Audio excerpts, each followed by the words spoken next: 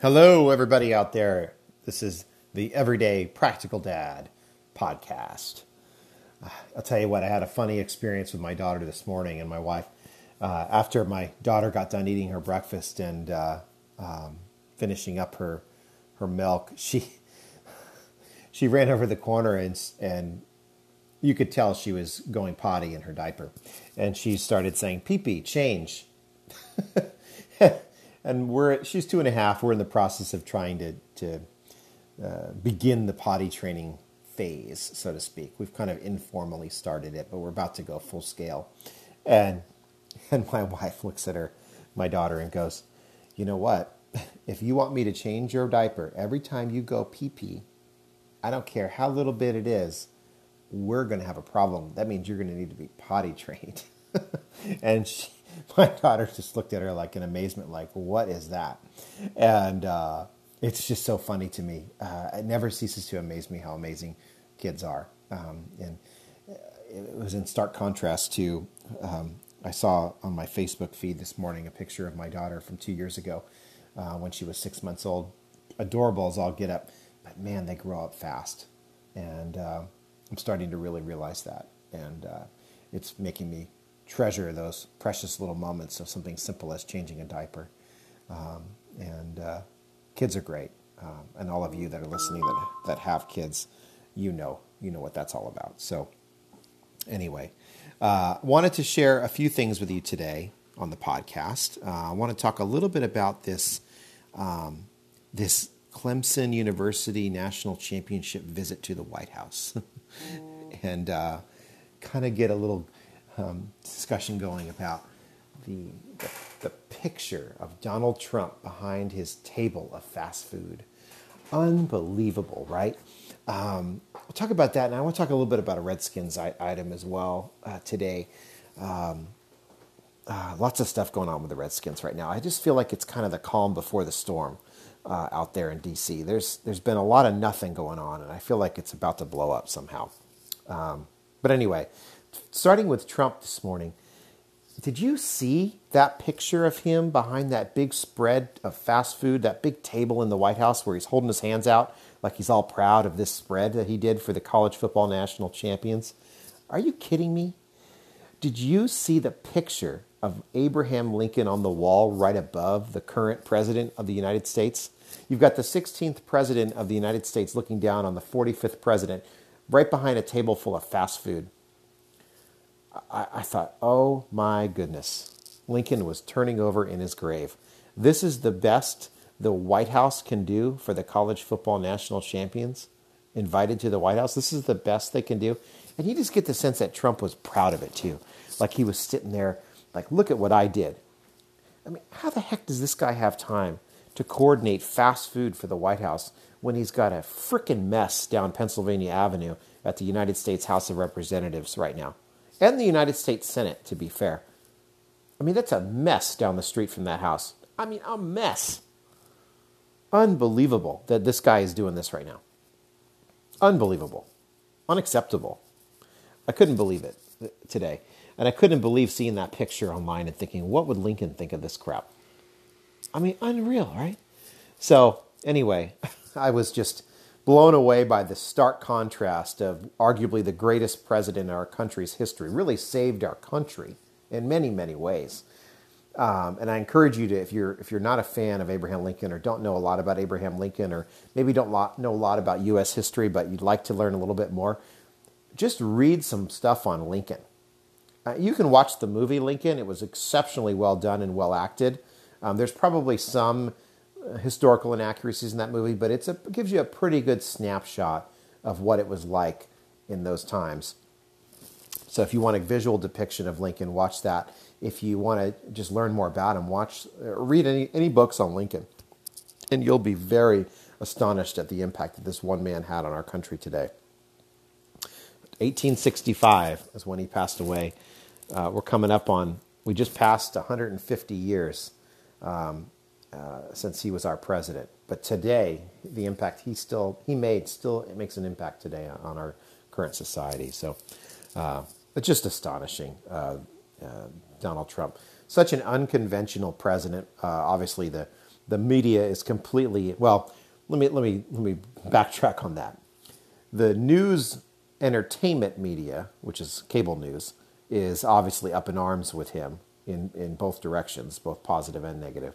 And then the actual true media really doesn't know how to react to him. And I think we're starting to get used to him in his unconventional ways, whether that be through his Twitter ramblings to his complete disrespect and disdain for the media and reporters. And they're just getting used to it. I think we've become numb to it a little bit after 2 years of him in the office.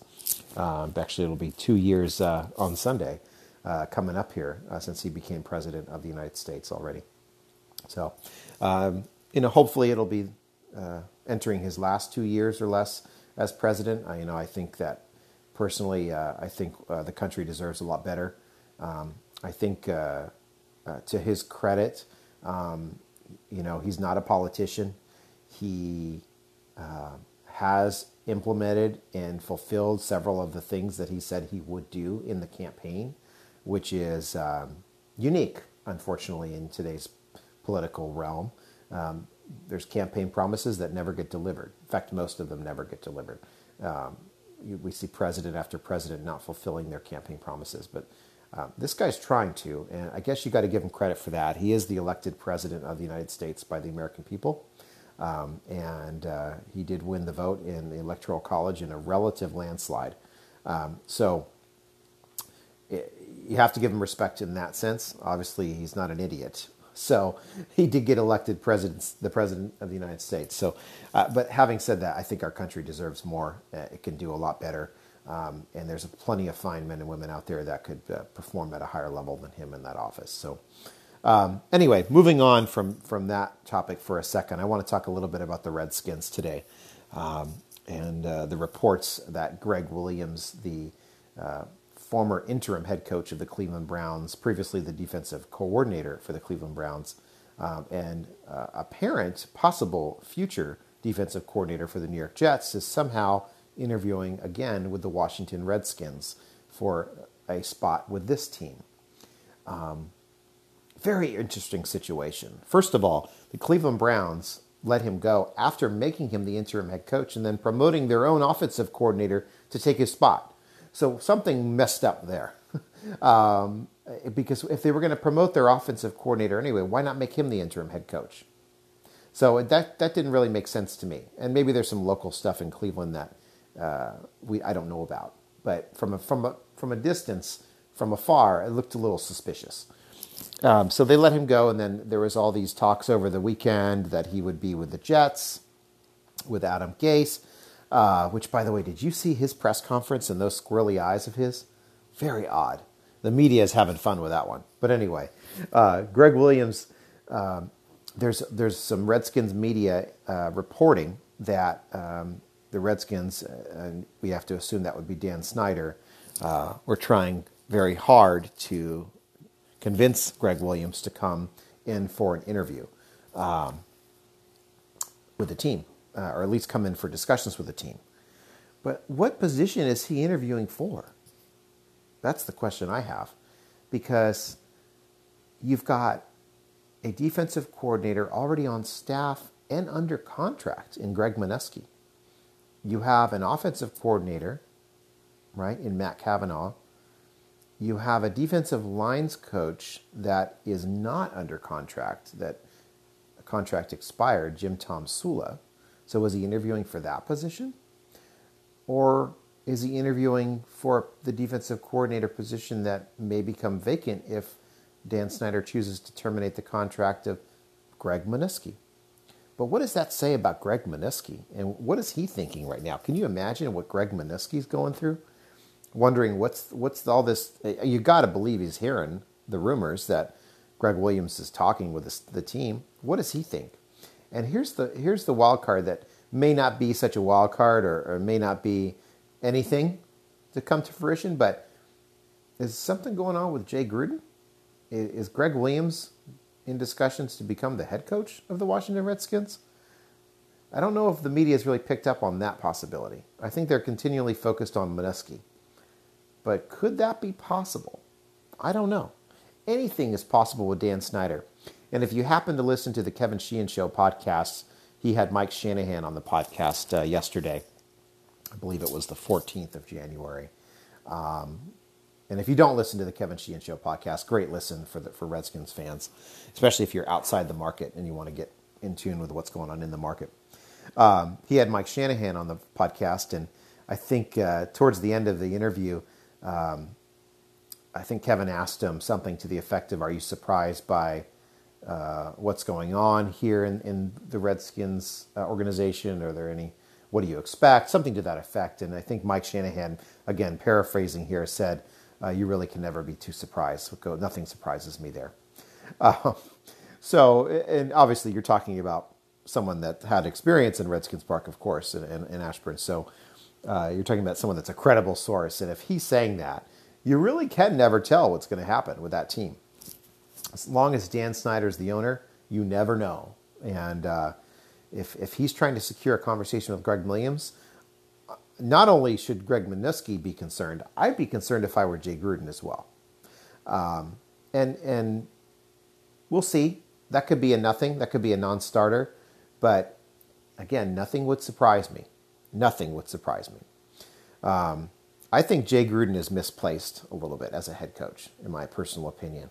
I think Jay Gruden has had an unknown level of impact within the organization because we're just not there. We can't see it.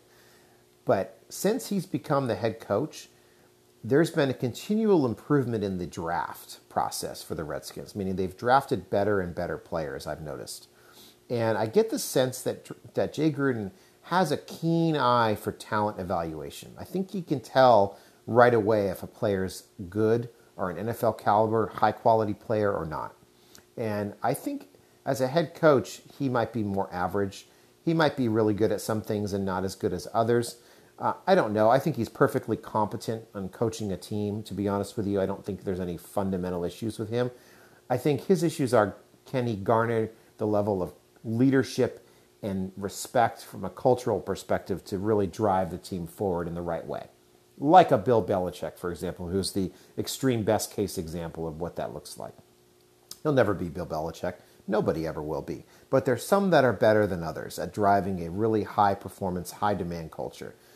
And for example, in New England, you never hear about players tweeting stuff and leaking stuff to the press and complaining about their coaching staff. You just don't hear it because they have a culture where that's just not tolerated and that's not accepted. And not only not accepted and tolerated, it's just one where it won't ever happen because it's not a possibility.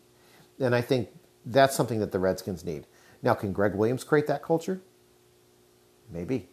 Maybe. And maybe there is some discussion there going on about maybe Greg Williams is the next head coach of the Redskins. If not next year, then the year after. I don't know. I think it's very fascinating to me. There's something mysterious about this Greg Williams thing. And looking forward to seeing how that plays out. I like Jay Gruden. Like I said, I think he's misplaced. I think he might be better in the scouting department, honestly. I think he might be better in player personnel in the executive offices. And I would like to have him in the Redskins executive team. I think he'd be great at the drafting process as someone that's more of a general manager type regarding player evaluation and talent analysis. Maybe not in charge of contract negotiations and true general manager responsibilities, but in that player personnel talent scouting department, I think he'd be quite good at that. So I think he's an asset there. He's been able to have a keen sense on talent. And I do like that. And I don't think that's talked about enough. I hear some talk about it. I know Chris Cooley's talked about it before on the radio, but it's not talked about enough. And I think he's got some talent there. So anyway, very interesting to see. Looking forward to seeing what happens there. I think the Redskins have a lot of potential in 2019, regardless of the doom and gloom, glass half empty, some in the Redskins media will paint for you. There's a lot of upside with this team coming up. With all the comp picks coming in next year, this year, for this year's draft. I haven't checked the latest draft board. I think they're going to have 9 or 10 picks with the comp picks coming in. That's fantastic.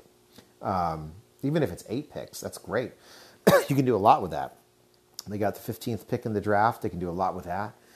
They have Alex Smith. Never underestimate the potential of that guy to come back from injury. He could be, he could be ready to go next year. We don't know. Obviously, he suffered a very bad broken leg and a subsequent infection, and everybody heals differently, and he could heal at an exceptionally high level, and he could be ready for training camp. We just don't know yet. We just don't know yet. And you've got Colt McCoy, who's been in the building now for 6 years, I believe, 6-7 years. He's got a lot of experience. Some say he's injury prone. I don't know. We'll see. He's never played enough to really have a title of being injury prone, in my opinion. You've got Josh Johnson potentially coming back. Obviously, these are not dynamic quarterbacks, but assuming, let's hope for a second that Alex Smith can recover, or at least be ready halfway through next season. If Colt McCoy can stay healthy and lead the team through the first 4, 5, 6 games, you could have a season next year.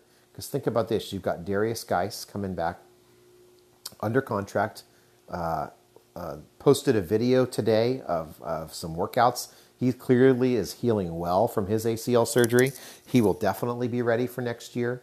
You have the potential of re-signing Adrian Peterson. That is a dynamic duo right there. Think about this. If you had Darius Geis, Peterson, and Chris Thompson, that's a lot of potential at the running back position. You're very secure there. Very secure. You got to figure out what we're going to do with Trent Williams, right? They got to figure out the left guard position. Jonathan Cooper, I know, showed some signs there. You've got Chase Rouillet, who's demonstrated a really keen ability to be successful at the center position and be durable and healthy. You got to figure out the right guard position, of course. And when I say that, I mean you got to figure out if you're going to sign Brandon Sheriff, because that's a big contract. You got Morgan Moses under contract. You have the potential for a solid offensive line if you can either draft at the left guard position successfully or sign someone successfully. I don't think it's going to be Nsekhe or Laval. I think that's a position that needs to be restarted. Maybe Cooper can play a role in that. We'll see. And then you've got Vernon Davis. I would imagine probably not going to be back, I would think, at this point. We'll see. Obviously, Jordan Reed's a decision to be made. It might be time to move on from him. He hasn't played at the level in the last several years that he's capable of. He has a lot of talent, but it's just not there. He's just not getting enough snaps and not staying on the field enough. Obviously, the wide receiver position is a major question mark, probably the biggest question mark on the entire team, besides maybe safety at this point. You have to figure out the wide receiver position. Hopefully, Trey Quinn can step in. Hopefully, you can re-sign Crowder. Paul Richardson will be back. I think they need to add a true wideout, a true strong X receiver that can really, really drive the offense. Maybe make a splash and trade for a big name. There's a guy named Antonio Brown that's not happy out there in Pittsburgh. So that's the kind of splash they need to make. I don't know if that's through the draft, maybe, but it's certainly they need to do something there. Defense, they've got a solid core. Personally, I think they can switch to a 4-3 and be much better with the talent they have. If they can get Preston Smith back, I would say that's probably less likely than not that's going to happen from an outsider's perspective. But if you got Kerrigan and Jonathan Allen and Deron Payne and Matt Ioannidis, and if you can line them up in a 4-3 setup with Smith and Sean Dion Hamilton back there, maybe Zach Brown is gone, maybe Mason Foster's gone. Probably at this point that's likely to happen. You've got a good front seven. You've got a good inner core of that defense. You've got to figure out the secondary and stabilize it. Greg Stroman, the jury's still out on him. He has potential. Fabian Moreau has potential. The safety position, I don't know about Clinton Dix being re-signed. It's possible he may be re-signed because they just don't have anybody. But we'll see. That's a position they may want to look at in the draft as well, the secondary. So potential for the Redskins exists in 2019. My point is it's not doom and gloom. You have an inner core. You have, especially your offensive and defensive lines. If you don't have those stabilized, you don't have a football team. And they have those roles almost completely stabilized. So they have a very, very good chance to have a decent season. Probably no worse than mediocre. 8-8, 7-9, 9-7. Again, it's very possible, assuming they can have stability at the quarterback position. That's the key for them. So I'm not writing off 2019 just yet. I think there's potential there, especially if they have a good draft with all their draft picks. They can fill in some of these holes. So let's stay excited about the Redskins. They're still the opening day is only 8 months away. We'll see what changes they make in the front office. We'll see what changes they make in the coaching staff. I'm sure there'll be some. We know about a couple already, not from the Redskins, ironically, but from outside sources. We know that Torian Gray and Ben Kotwika are no longer with the team. But anyway, there's still definitely an opportunity there to have a decent season in 2019. Have at least a somewhat competitive season in 2019. And we'll see how that goes. Should be exciting. I can't wait for the draft. Can't wait to see what happens. All right, everybody. That's your Everyday Practical Dad podcast today. Love you all. Have a good day. Thanks.